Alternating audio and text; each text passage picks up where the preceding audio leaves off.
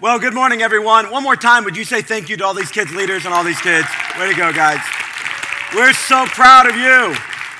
Way to go.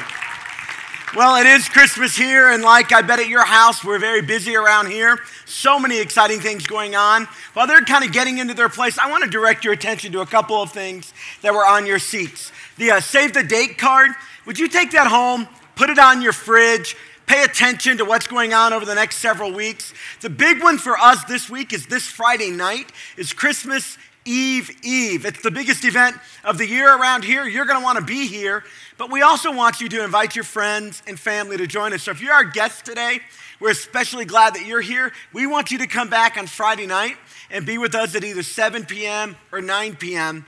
And around here, we've been talking about this for a while, and I said that today we would be celebrating the value we have around here of inviting people to be a part of church. And so if you want to do something with me, I want to, for the next couple minutes, I want to give away our big gift basket. Now, the way we're going to do that is very simple. What we said was we were going to give away a gift basket that's got about $300 worth of stuff in it, really cool. We were going to give it to the person that invited the most people this week. So from last Sunday until today, you invited the most people to be at our Christmas Eve service. Very simple how we're going to do this. If you'll pull out your Connect card and write on the gray area, just write for me the number of people you invited. We'll collect that information, and this afternoon you'll get a call. So I am up to 4 specific invites this week. 4 specific. I had hoped to hit 7. I only got 4 in. 4 specific invites. So you'll probably have to beat that. But we've excluded all the staff for being eligible. So even if you have less than 4, would you write that down? So write on your Connect card on the front, there's a gray box. Just write, I invited, and circle the number. And that's how we'll do this. And at the end of the service, you'll put that in the offering bucket when it comes by. And we'll contact you this week about who invited the most. We'll celebrate that. It'll be on Facebook and a few other places, all right? Well, I wanted you to meet with me this morning one of our primary kids workers. Her name is Sabrina Turner, and I'm not sure where she went. There you are. Way to go, Sabrina. Come on up, have a seat with me. I wanted you to meet her a little bit more. You saw her chat with you just a few minutes ago as the kids were coming on stage. But what you may not know is that, like all of us, she has a God story that's been going on in her life. We believe that God is involved in all of our lives. Sometimes we don't even see it or know it, but He is. And at Christmas, what we think we should be focusing on is the fact that God sent His Son Jesus into the world, not so that we could just have nostalgic feelings as we see nativity scenes and Christmas lights and get together with family, but so that the story God is writing in this world of His love and His grace could impact our lives. And I wanted you to hear a little bit about her story. So Sabrina, welcome to the stage this morning. I'm so glad you're here. Thank you. Hey, that was really awesome with the kids. It seemed to me like they really got the clap and the stomps down. It almost seemed like we hadn't even practiced the words. Yeah, but I know you did. It was cute. It's a little intimidating to be up here. It's a lot intimidating. Now, did I hear one of the kids say that they get coffee at a Christmas event? I was going to talk to Allison Harpel about that because I don't think Jay needs any coffee. When I was a kid, they told me if I drank coffee, it would stunt my growth, and I didn't believe them, but it's true. Coffee stunts your growth. All right, so this is Sabrina Turner. Sabrina, tell us a little bit about you. All right. Tell us a little bit about your family, your background. You're married? I am. I'm married. My husband, Brian, and I just celebrated 25 years. Whoop, yep, that's awesome. Yeah, very excited. So that's a great thing that's happening. Everything we do this year, I'm reminding him, like at Christmas, this is our 25th Christmas, so is that your hint for a bigger gift? That is, just a little bit. I hope Brian's paying attention. You have some children? Yeah. We have Autumn. She's 24. She serves actually back in the Bumblebee classroom every week. And we have Brian. He's 21 years old. All the kids are in college except for Autumn. She's out and bought her own condo, and she's working and all that. And then we have Haley, who's 19 now. So our youngest is 19. Wow. And now you're serving with our young kids. Right. Well, I am impressed. I ain't gonna lie. Because when my kids are old, I'm not talking to another kid until it's my grandkids. So I'm kidding. I joke. I actually love kids. It's a total joke. But really, it's a special ministry, I think, to do what you do. And we're so glad that you do it here. Tell us a little bit about your background kind of growing up in church? Well, actually, I've been in church my whole life. My parents I'm one of four. I'm the oldest of four. And I've been in church my whole life, and just always had even at a young age, some of my earliest memories are that of praying. I was probably 3 or 4. So I know that when we're talking to the kids, that when they have that personal relationship, when we talk to them about God being their forever friend, I know that it's impactful, that at this tiny age that it means something to them because, I had that. So my whole life, I actually asked God into my heart, and I was probably either 6th or 7th grade. It was an early part of youth, so I know that what our students are doing and what Melissa's team does with them is so impactful. Yeah. Because when I made that commitment, I knew then what I was doing, what I was saying. I remember I was just at 5 years old, and I was in a kids' church, and the minister gave us a chance to ask Jesus into our heart. And I certainly didn't understand it all, but I understood enough. And it was as real could be. We think that these powerful spiritual moments that happen in the life of a kid are real, that they're important, that God is actually there. And it's our job then as family and as a church to build on that. Mm-hmm. And that's why we use a motto that we're partnering with parents to build disciples. We're partnering with parents to build disciples. Sometimes I say it this way. We're partnering with parents to accomplish all the good work that God wants to do in a kid's life. And so for those of you that serve in our kids' ministry, thank you for that. It is a big deal. And so when these kids pray, when they hear stories about Jesus, you talked about forever friend. That's one of the phrases we use. God wants to be your forever friend. That stuff gets in, and it drives an anchor in their soul. And our prayer is that no matter how far they go in life, they never pull fully free from those values that begin right here. Right. So that happened to you. That's a big part of why you do this. It is. That's a huge part of why I do How this. long have you been serving in kids ministry? Over 20 years. Actually, as soon as Autumn was born, I would serve in the nursery like a lot of young moms because I wanted to know what that was all about and if she was safe and that sort of thing. And then I think I may have taken a year off and kind of, rested as a young mom. And then I was back in a toddler room for several years. And I kind of worked my way into the elementary program, and I've been there since. So at least I would say 15, 20 years in elementary, and that's just where my heart is. I would have followed them to middle school, but they didn't think I was cool enough, and I wanted to give them a little bit of space. Trust me, you're in the right spot. Middle school, really. All right, so I love middle school I did. kids. I wanted to follow them. They were like, no, you just stay there. You stay there. Yeah. So you joined On to Four Corners because you were a volunteer at the church that joined on board with us, and we came together, I don't know, a year and a half ago, almost 2 years ago now. Right. You joined our team as a part of that, but very quickly you were given an opportunity to serve for pay a little bit. So we decided to give you like $3 a week, require 30 hours of time. Church pay. Some church pay like that. But you jumped on in a big way. But really the transition I want to talk about is the one that happened not all that long ago, when you and I sat down and we started talking about your long-term engagement at this church. So really, something really cool happened. And I didn't even tell you I was going to tell this story, but something really cool happened. I'm thinking often about, God, where do you want our church to go?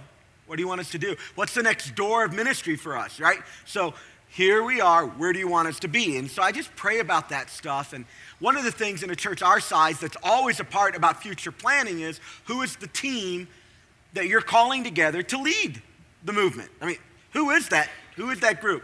And we've always been fortunate around here to have great team members. We are incredibly blessed by the team that God has brought together, and I'm thrilled to serve with them. But we had some opportunities in kids ministry. There were some gaps that we needed to fill, and for the last few years, we had been filling those with good-hearted, quality part-time staff who did an incredible job, but they couldn't give all the time required to do all that we needed to do moving forward. Where we were was fine, but not if we were going to continue to move forward.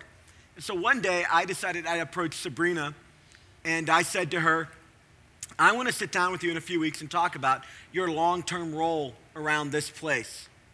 And instantly she said, well, that's interesting, because I want to sit down and talk with you about my long-term role around this place. And then she pulled out this piece of paper and said, do you see this note right here? I just made a note. Right. Get with Ben to talk about what is my future at Four Corners. And I don't think those things are accidents when those happen. And so I got from that moment kind of a confirmation that we would begin a process of exploring whether or not Sabrina could move from a quality part-time person to perhaps leading all of our 4C Kids ministry that takes us from about birth, or say 6-8 weeks, all the way up through 4th grade, a lot of the kids that were on the stage. And so that conversation began. And so I said to you, would you pray about, would you think about leading this? And you didn't say yes right away. I didn't say yes for a little while. There was, I had what I call healthy hesitation. That's what I decided to label that, Ben. Healthy hesitation.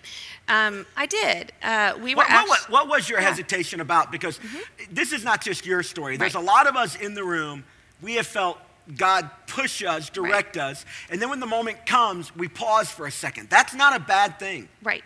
You're basically weighing out the cost. If I do this, can I do it? Is God in it? What was it for you specifically? Well, I think there's a huge difference between hesitation and like disobeying what you feel God's putting on your heart. And for me, that hesitation was, am I the right person? Is it God that's calling me, or is it something that I feel, a tug at my heart? Is it Ben calling? I wanted to make sure that it was really a God calling. And I've done that with so many things over the years that I've had uncertainty about or fear. I'll take that time. And actually what often happens for me is that I begin to really dive into the Bible and try to find out, is it a God thing? Is he leading me? And I'll often think of things that have happened, just consequently leading up to whatever this is that I feel like God's put on my heart. And this was the kids pastor position. And try to decide, has God been determining that path? So my hesitation, of course, was that it's a God thing. It's bad to let your boss down, but if your boss is the big guy, I didn't want to do that. And I wanted to make sure that if I stepped into the position and Ben was so great, my first thing was, I think when we met, I started saying and I need this, and I need resources, and I might need a coach that I can talk to that isn't you. And he was amazing by just saying, absolutely, we're going to make sure you have all the resources you need to do this in a God-honoring way. And so my hesitation, of course, was, is this really what God wants me to do? And I didn't want to let you down. How did you get over that? Because a lot of us have those questions, but we can get stuck. Even in my own self, I've noticed I'll get sometimes stuck in the questions that are good questions, but I just get stuck in the question phase or in the research phase. What catapulted you past contemplation to action? Ben, I think you're talking about my really tough day that I went home, and I kind of shared this in a staff meeting. Is that what you're talking about? That's what I'm talking about. I kind of thought you might be talking about that. Kind of went with my big why, and that tends to make me cry. So I went on vacation. I thought about it. I came back. I told Ben, I'm just not 100%, but I think I'm going to do it. And then he kind of started giving me resources at the church so that I could figure out what that meant.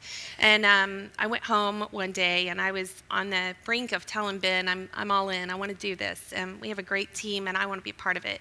But then I started seeing all the work it was going to take. And I you went mean home. It's not easy? It's not easy, Ben. Okay. Pray for us. Pray for us. It's not easy. And I started realizing that, and I've always known it's not a Sunday morning thing. I've always been a part of the bigger picture, but I started seeing all the processes that needed to happen. I started having self-doubt. Self-doubt tends to creep up. Satan has a way of doing that when something great's about to happen. So keep that in the front of your mind, because that was what was happening to me. I started having a little bit of self-doubt. I knew processes needed to happen, which would take some computer work. I'm not all that great on a computer. It's not where God gifted me. So I knew there was going to be a lot. And I came home one day from probably 8 or 10 hours of being here, just wrapping my brain around all of it. And the drive home was me praying, which is, I'm not talking to myself when you guys pass me on the street. That's part of my time. So I was praying on the way home, and I just felt an overwhelmed feeling of, can I do this? Uncertainty, fear, and it just, I mean, by the time I got home, instead of being calm and feeling, just that there was a God peace about it, I had worked myself into panic almost. We used to call it a tizzy. A little tizzy. Worked yourself into a tizzy. A little tizzy. Yeah. I was in tizzy. That's a great way to come home, isn't it? Awesome. So you have to ask Brian about that. So, so I came in the door, and we always greet each other. So, and I heard Brian, like, dishwasher. I think he was loading the dishwasher, but that's a good husband right there. It's a good one. That's a good 25 husband. years, Ben. That's incredible. You guys wondered. So Brian was loading the dishwasher, and he stopped to come in and just say, hey, how was your day? And he came in and I don't even know if a word came out, but I just began to just pour out my heart, and I was bawling. Probably going to do it again. It's okay. Just the fear and the uncertainty, and I really knew that God was calling me to do it, but there was just that overwhelmed feeling of, what if I fail? I can't fail the kids. It's a huge opportunity to help the families. I believe that kids can bring families closer to Christ. So I just had this big weight, and I've always relied on God and always found peace, but it wasn't finding the peace as quickly as I wanted to find the peace. So I just began to pour my heart out to him. I said, Brian, I am just petrified. I don't want to let the kids down. I don't want to let Ben down, but I especially I can't let God down. This is big. This is much bigger than me. And I just started to tell him everything I had to do. So he heard my whole list for the week. This process needs in place. The handbooks need updated. I want to bring the two teams together so that we feel like one giant team. And right now we're kind of two areas of elementary.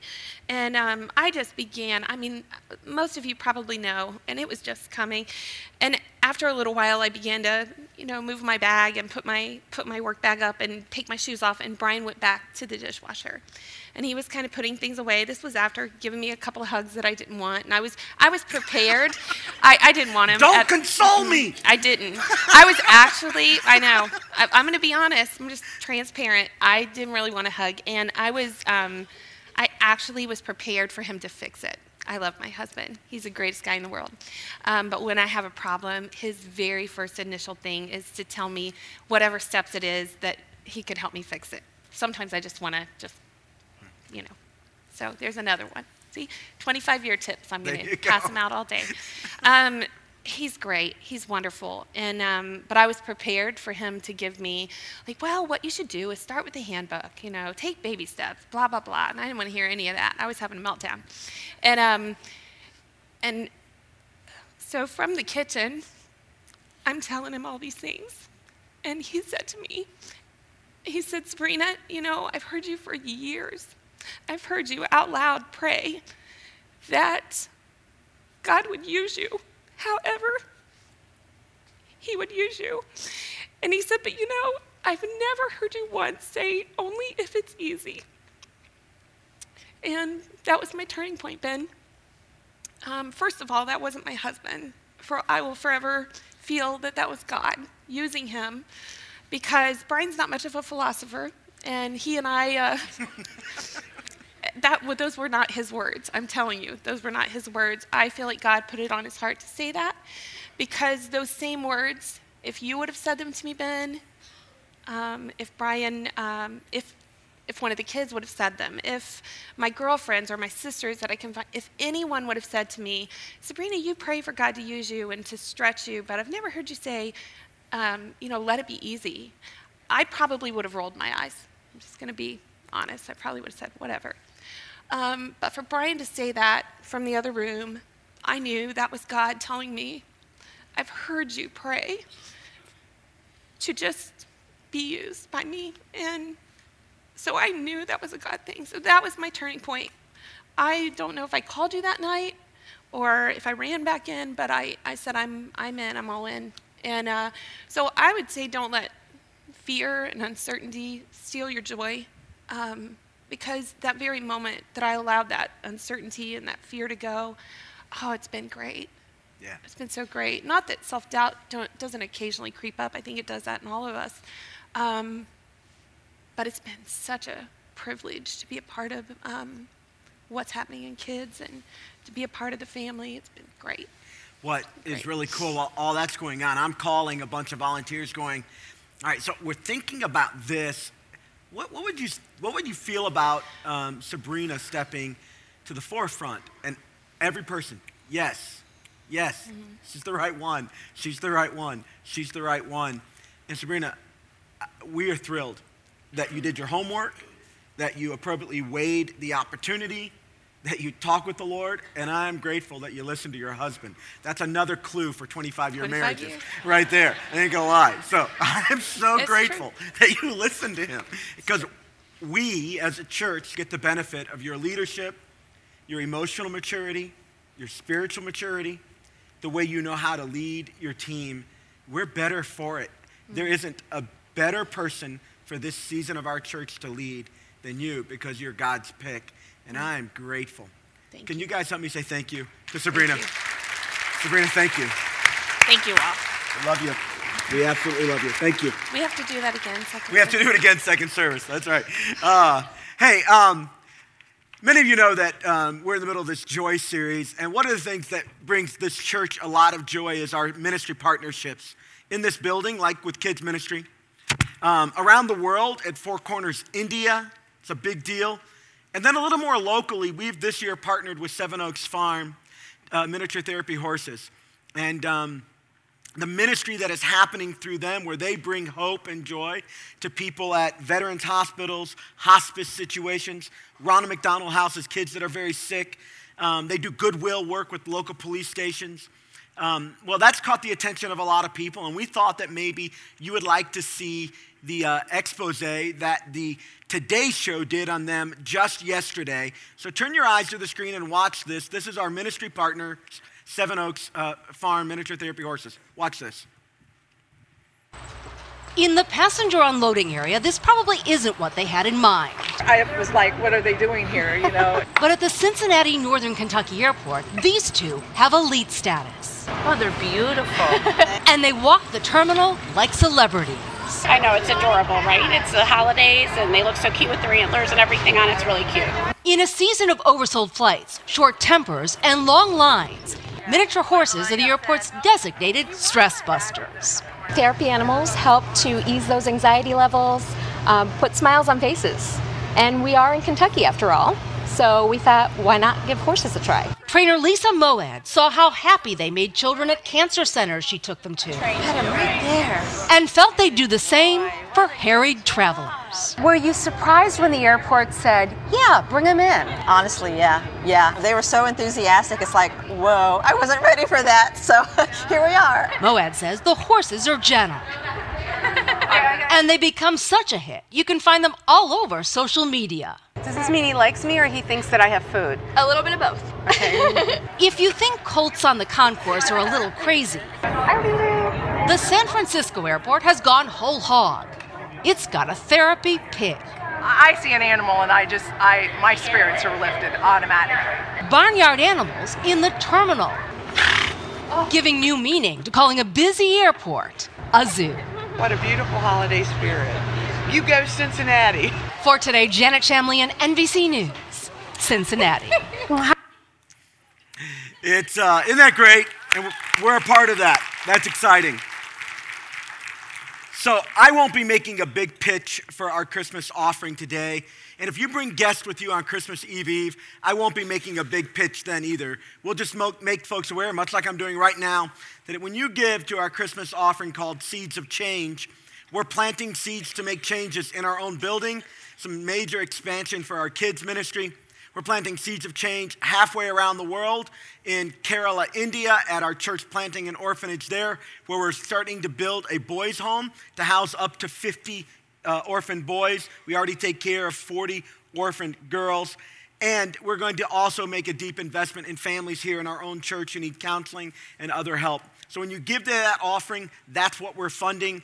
The exciting thing is really the money we give is going to make a big difference. So make sure you invite your guests. Some of them would like to be a part of that, and we'll make them aware of it, but it's not the big part of our program. We're going to talk about Jesus on Christmas Eve. But if you call this church home, I'd love for you to give a gift to our Christmas offering. Jill and I, every year, we take our most expensive Christmas gift and we give a similar amount of money to our church. Our thinking is very simple on this. It's Jesus' birthday, and it's the only birthday that globally gets celebrated. And the other thing that's unique about it, it's the only birthday I know of where we give gifts to everybody else but the but the birthday boy. And so at Christmas, we give a gift to Jesus' work in the world. And that's how we do it. You do it as you want, pray about it, whatever, and give something to help us move forward on those initiatives. And I think you'll be glad you did, all right? Well, we're in Philippians now, chapter 2. We're going to finish out chapter 2 today in a few minutes. It won't take us very long. I'd like you to go to your Bible, your cell phone app, or right there on your message notes that were on your seat when you came in. It looks like this. There's some pictures of our Christmas project, some words about our Christmas project on the back. But in the middle, you'll see the message notes for today and the passages we're looking at. And I want to talk to you about bringing joy. Bringing joy. So for the last few weeks, my wife Jill and I have been going about in the hustle and bustle trying to find gifts so that on Christmas morning when our kids open them up, there'll be joy in their eyes. We like doing that. I used to like getting gifts, but as I got older, I love to give gifts. Many of you in this room, you're givers, and we take time, like a lot of you do, in our family to give gifts that are specific to what people need and some of what they want, but really, we just do it as an expression of love for them. Today, we're going to talk about how you can have a similar mentality to bring joy with the gift you give. But the thing I want to challenge you with today is, what if you thought about it this way? What if you thought about the fact that you personally are the gift that you can give? You personally are the gift that you can give. And what if you give yourself in such a way that when you give yourself that way, it brings joy to other people? There's a way that you can give yourself, present yourself, and it brings joy to people. And our passage today in Philippians chapter 2 talks about it. Now, I have all the verses there for you, and I don't like to read an extended passage, to you. So I'd ask you to follow along with me as I read it out loud. Philippians chapter 2, verse 19 through 30. We're going to look at two specific people that the Apostle Paul is talking about. Here's what he says. I hope in the Lord Jesus to send Timothy, that's our guy we're going to talk about today, to you soon, that I also may be cheered when I receive news about you. I have no one else like him, who will show genuine concern for your welfare. For everyone looks out for their own interests, not those of Jesus Christ. But you know that Timothy has proved himself, because as a son with his father, he has served with me in the work of the gospel. I hope, therefore, to send him as soon as I see how things go with me. And I'm confident in the Lord that I myself will come soon. But I think it is necessary to send back to you Epaphroditus, my brother, co-worker, and fellow soldier, who is also your messenger, whom you sent to take care of my needs. For he longs for all of you and is distressed because you heard he was ill. Indeed, he was ill and almost died. But God had mercy on him, and not him only, but also on me, to spare me sorrow upon sorrow. Therefore, I am all the more eager to send him, so that when you see him again, you may be glad and I may have less anxiety. So then, welcome him in the Lord with great joy and honor people like him, because he almost died for the work of Christ. He risked his life to make up for the help you yourselves could not give him. Two people, Timothy and Epaphroditus. In short term, Paul described him this way. Timothy, I have no one else like him, and Epaphroditus, hold men like him in highest esteem. So what are the traits of these guys that, if we would follow their example, would make us into the kind of people who become a gift to other people? What if instead of just giving gifts this year, what if to some degree You were the gift. You personally became the kind of person that as you interacted with your family, your coworkers, your fellow students, you literally brought joy to them by the way you conducted yourself. Now, this passage we just read is specifically written to Christians. Paul was writing this letter to the church at Philippi because while the difficulties he experienced in starting that church, now years later as he writes the letter, when he reflects on them, he thinks about them through the lenses of joy. Almost everything about his experiences with them brings him joy. It was difficult, but it brings him joy. It was hard, but it lifts his spirit. His memories have been clouded in a good way with joyful experiences that at the moment, if you and I were going through it, we wouldn't call it joyful. And these two guys that he writes to them about learned the secret that their lives and the way they live it can truly be a gift to people. And so for followers of Jesus now who read this letter a couple thousand years later, we get to learn a little bit of the insights of what it takes for you and I to be a gift of joy to other people. And that's part of how God uses our lives to make a difference in this world. He calls followers of Jesus to have a relationship with God, of course, through grace. And then he calls us to make a difference in the world in which we operate. And we're going to learn a couple of those secrets. Nothing here is going to be new for you. But I thought at the time of Christmas, when it would be real easy to forget that Jesus came into the world to bring joy, it would be real easy to forget that one of the ways he does that is he uses his people, you and me, his children, to literally bring joy to others. And we do that not just through gift giving, although that's one way. We do that not just through giving in an offering, although that's a way. We do that when our lives reflect the life of Christ. And when that happens, it brings joy to other people. So here's a handful of ways. I think that to become the kind of person who is a gift to other people, the first word I want us to look at is the word compassion. When I talk about compassion, there are your blanks. I'm talking about putting people before personal profit. Putting people before personal profit. Here's the truth.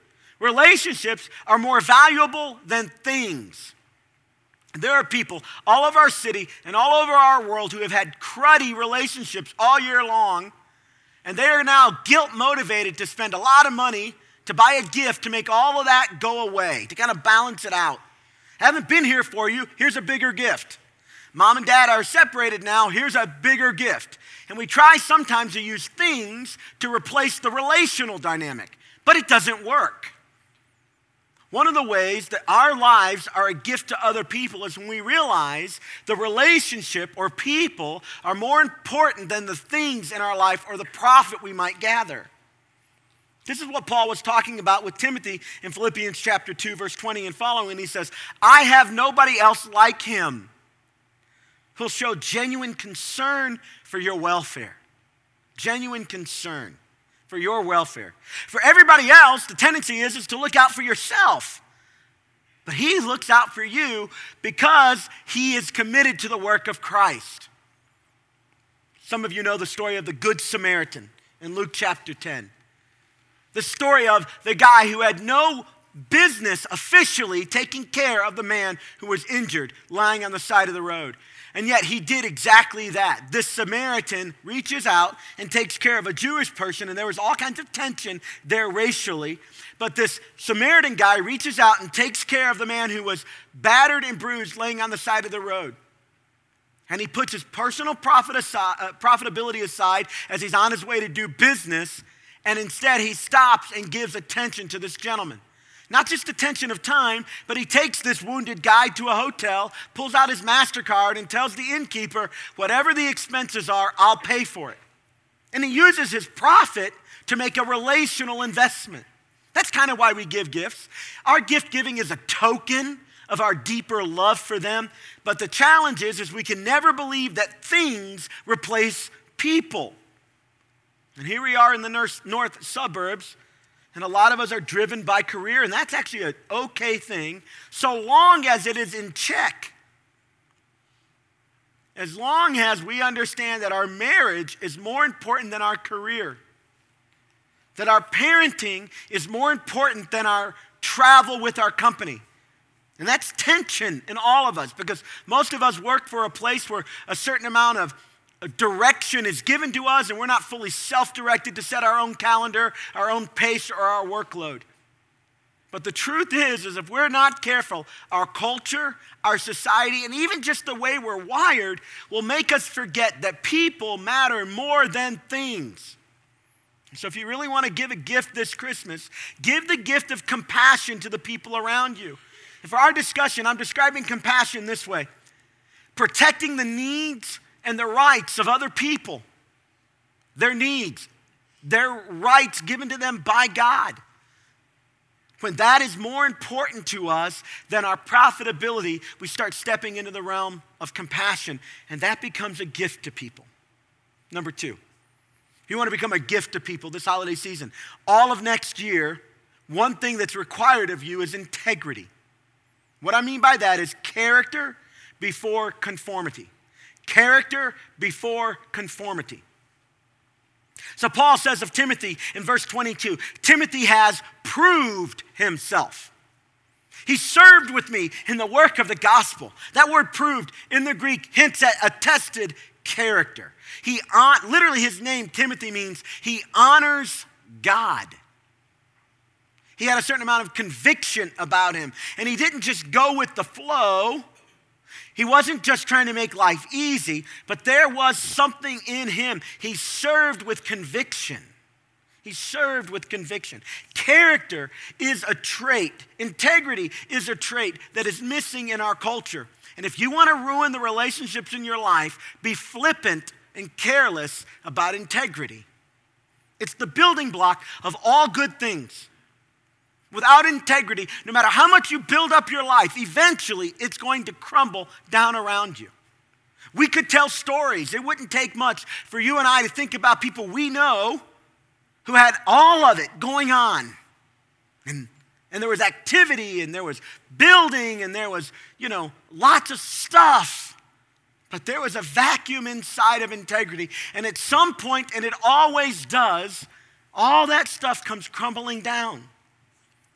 The character is about more than just having the right image. It's about being made over time into the image that God wants you to be made into, the image of his son. It's about choosing development. It's about choosing discipleship over some image that you've got it all going on. That's why around here, we really value the ability to be real, to have authenticity, to be able to be vulnerable. We don't need you to have it all put together. I don't want that. This is a church for no perfect people, where no perfect people are allowed. Because we know that integrity requires work, and we have to be honest about it. We have to be honest about where we're growing and how God's challenging us. And we want to create environments where people can have conversations and be vulnerable, and the truth can be valued, because we think that that's an environment where integrity grows and character grows, where we're developed more and more over time. Whereas a lot of churches, I don't have anybody in mind specifically, it really is, if we were to pull back the veneer, about image management, the pretense that we have it all together. I'm going to be clear with you. I don't have it all together. My family isn't perfect. But one thing we have is we're pressing into what Jesus calls us to. We're growing. And that's good enough. And if you'll do that, what happens is over time, your life will become more and more a gift to those around you. Just like Timothy's life was a gift to Paul. Now, I've gone through two. I'm going to buzz through the last three, but I got to make a point. Every one of these, do you know why they work? Let me just be clear. It's not because this is good psychobabble. They work because these are the character traits of Jesus. Jesus was the greatest gift of joy to this world, in part because of the kinds of character traits we're talking about. Oh, and he was the very Son of God who gave his life on a cross, was resurrected from a tomb so we could have a connection with God.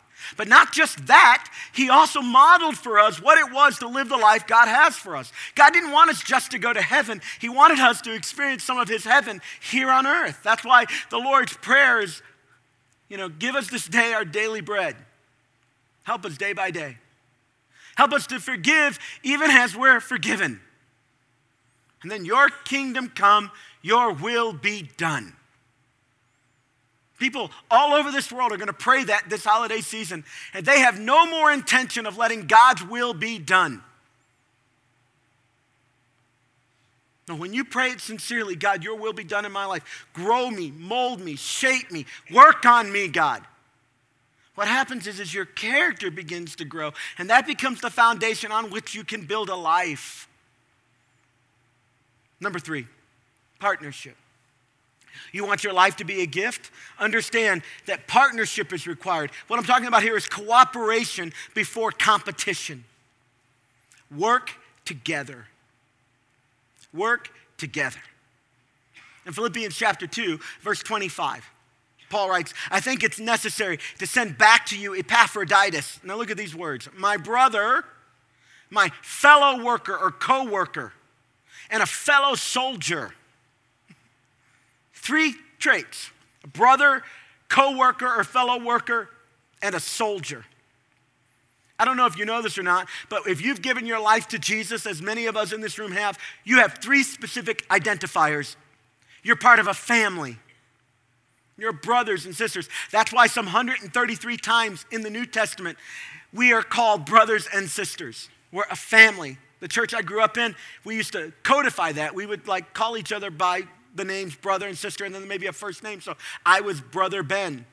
It feels a little odd and stilted, but what we were trying to do was get to that point that we really are family. One of the reasons I'm so thrilled for Sabrina's partnership in ministry is not just because she's a co-worker, but because she's part of the family that is this church, a family on a mission, treating each other right as we do work together. It's a big deal. Our integrity, our honesty with each other. So you're part of a family. You're also called fellow workers or co-workers. The idea here really in the Greek is very similar to the word fellowship. Fellowship. We're part of a family. We're part of a fellowship. So when you step into the family of God, you give your life to Jesus, you're part of the bigger church. But more than that, there is a local church right here. And many of you have, by your behavior, you've demonstrated, this is my fellowship. This is my church. It's not just the church I attend. It's not just Ben's church or the staff church. It's my church. And you conduct yourself as if you're a part of this thing. You're a partner in this thing. And because of that, it makes our church better. Brother, co-worker, and soldier. I don't know if you know it or not, but we're part of a family, we're part of a fellowship, and we're fighters. Give your life to Jesus, and you instantly become an enemy of the devil. And there is a spiritual fight for you. Put Christians in a season of reflecting on the greatest gift this world has ever seen in the gift of Jesus to the world. And I guarantee you, if you're following Jesus at Christmas time, there are seeds of fight all around you. As the enemy doesn't want you to one more time unpack the greatest gift the world has ever been given, the greatest gift you've ever been given. Busyness, family discord, financial stress, just not feeling well. It's almost as if all life is going fine, but we had a little extra tension around the holidays. Boom, trouble. You're in a fight. And what's at stake is not just your happiness. What's at stake is the joy of the Lord, which is your strength. And we'll sing joy to the world, but it won't be joy in our world. And one of the ways you can combat that is commit yourself to partnership. I can't give you Christian friends. But let me tell you what a local church is really good at. Creating an environment where friendships can be made. I can't force that, but we can sit and create an environment where spiritual friendships can be made, and you don't have to be alone. Judges chapter 20, I won't tell you the backstory, it's too shocking, but there was moral outrage over things that had happened. You can read it on your own. But the verse I want to draw your attention to, verse 11. So all the men of Israel got together and united as one man against the city. A different city had come against them, done horrible things. And it so created moral outreach, they said together, we aren't going to let this happen. And they banded together, and when they did that, they operated as one. So partnership and unity. You know what I'm talking about, everybody in this room that's married. That season in your marriage when there was partnership and it was active, and it didn't matter how hard things were, you were able to work through them. And you've probably, if you've been married for any length of time, you've had a season when things weren't quite as unified in your marriage, and it didn't matter how little it was twice as hard. That's the power of partnership and unity. That's why a shared vision in a ministry is absolutely essential. That's why a shared vision in a family is absolutely essential. Because partnership is powerful. And when you walk in partnership, it becomes a gift to other people. Number 4, tenacity. What I mean here is commitment. Specifically, the cause of Christ before my personal comfort. Epaphroditus again, it says, is your messenger, whom you sent to take care of my needs. He was ill and almost died, but God had mercy on him. The level of commitment, he was so sick, the church at Philippi had sent Epaphroditus to Paul, and when he gets there, he feels horrible. He's messed up, he's not well, and yet he sticks with it. And God eventually brings him around. I think that the truth is if we're going to be the kind of gift for other people that brings joy, there has to be deep level commitment to one another, to shared values, to what God has called us to. I've noticed that a lot of people are great starters. Great starters. And we're about to enter a season where there is millions to be made on telling people how to start fresh in a new year. Start fresh on a business plan. Start fresh in your physique. Start fresh in your thinking. Start fresh in a relationship. Start fresh once again to lose weight. Oh, there'll be thousands of starters. That won't change anything, will it? You know what will change things? Commitment. If you've been walking with Jesus for any length of time, you know the power of commitment. It's kind of what James was hinting at when he says, faith, believing, just feeling something by itself, if it's not accompanied by action, then it's effectively dead. Faith without works is dead. It's the commitment to move forward. And a lot of us are aggressive at work, but passive at home. We push hard on agenda items in one place, but we seem very casual about more important items in our deepest and most important relationships. We're very serious about financial clarity and movement in one area, but we're not necessarily thinking through the deeper issues of stewardship with God in another. Or maybe we start it, but we don't finish it. The people in my life who are gifts, who bring me great joy, one thing they all have in common is when it gets a little tough, they dig in. They dig in. And that's the kind of person I want to be in my family. When I'm that way, I'm a gift. Our last one is courage. Courage. And these two men, you see courage. What I mean by that is service before security. So in Philippians chapter 2, welcome him, it says, with great joy and honor men like him because he almost died for the work of Christ, risking his life to make up for the help you could not give me. In one sense, Epaphroditus is God's gambler. He's no religious wimp. He risked his very life and he put his own security and well-being second for the cause of Christ. These are the people who change the world. And it's easy to make these people heroes, but in Romans chapter 12, Paul says it this way, that all of us, he says it, so then my brothers and sisters, because of God's great mercy to us, offer yourselves as a living sacrifice to God, dedicated to his service and pleasing to him. And don't be conformed to the standard of this world, but let God transform you inwardly by a complete changing of your mind.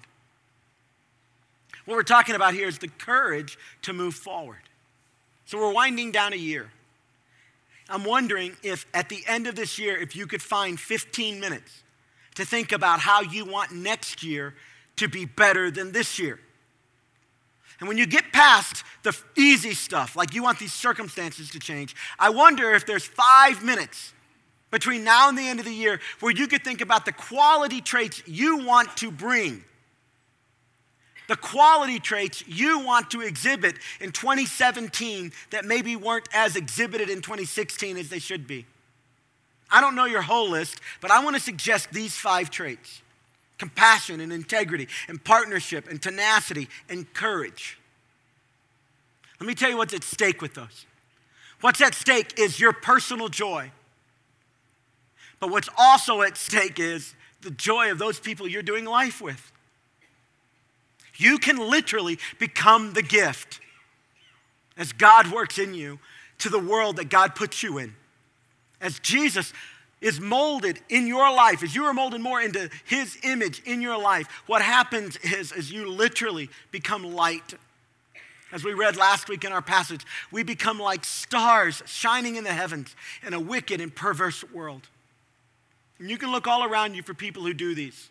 We can look in the Bible at Timothy and Epaphroditus. I want to suggest you can look all over this church for people who operate in these traits. And we're not perfect, but it's here.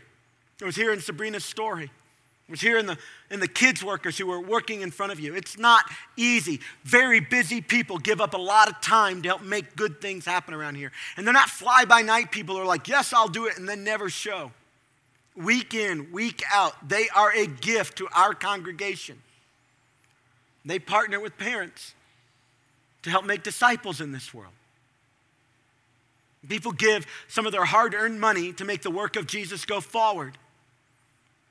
Over the last 2 weeks, I saw 8 different people in our church have their Christmas provided for by other groups within this church.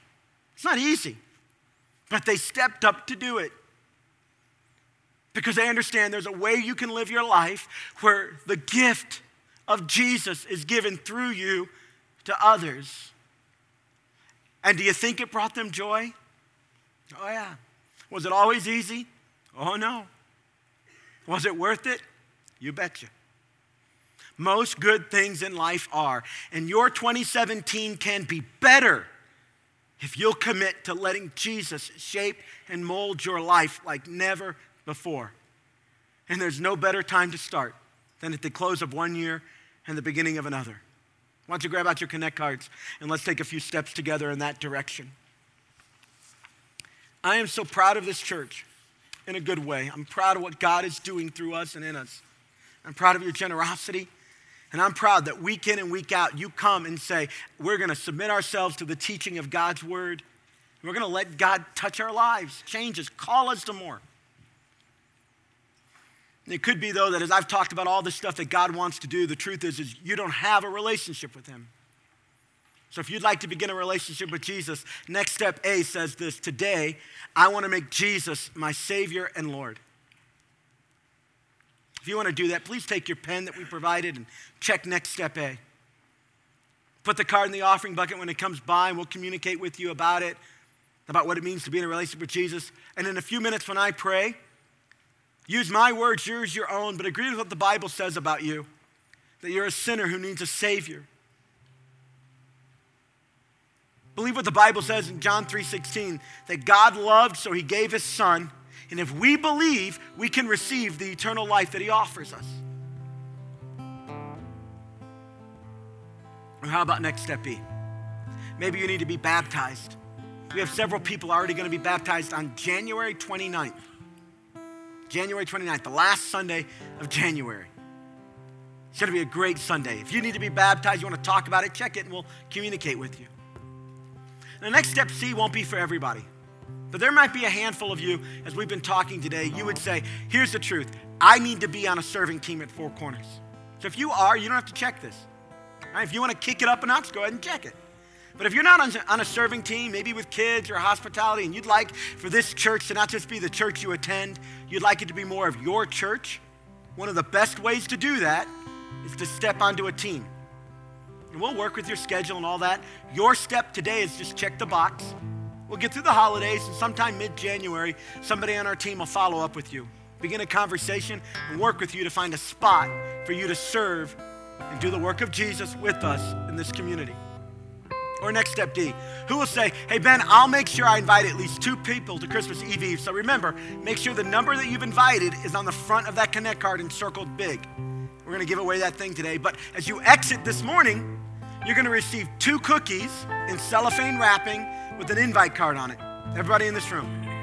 We're gonna ask you to use those cookies this week to invite somebody. Now, you don't have to use the cookies, but at least invite 2 people to Friday night service at 7 and 9 p.m.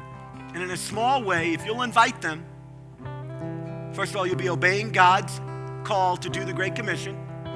But if they come, I'll give the gospel, plain and simple. We'll wrap it with Christmas wrapping. But we'll talk about the God who sent his son into this world and the difference that it can make in a person's life. And the next step, he says, I'll give a financial gift to Four Seas Christmas offering. We're doing really well.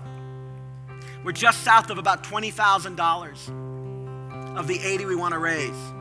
Typically at Christmas Eve is when most people give.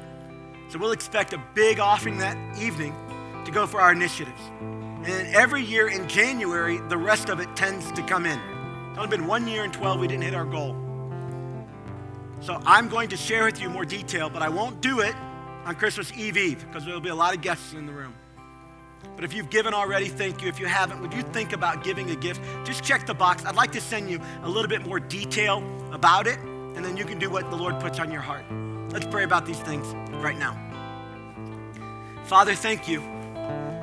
Thank you for your son, Jesus, who brought joy to this world. God, we desperately want to experience the joy you have for us. Lord, right now, my heart is burdened with those who are in really difficult seasons right now. It's a financial challenge. It's a relational reality. It's a physical need. There's a sense of spiritual drought, whatever it is, Father. I pray that the baby that was born in a manger would come in power in their life. That God, you would work, you would move in their lives right now. You would speak peace, you'd provide, you'd restore. God, our prayer is that you would use this church to do great ministry. That we as a church, we'd be a gift to this world, to our community. Thank you, Lord, for those that have stepped up, who serve faithfully, who are part of this family as we are fighting against the work of darkness in this world. I pray for those that are right now declaring, Jesus, wash away my sins. Cover me by your blood. I trust you. I trust the work you did on Calvary. I trust the empty tomb to secure my relationship with my Heavenly Father. God, I pray that the invitations that go out this week from this congregation, I pray that they would be received, that people would come, sing some Christmas songs, light a few candles, eat some cookies, but most of all, hear the gospel of Jesus Christ, the greatest gift this world has ever known. We give it all to you, Jesus. We pray it in your name. Amen and amen.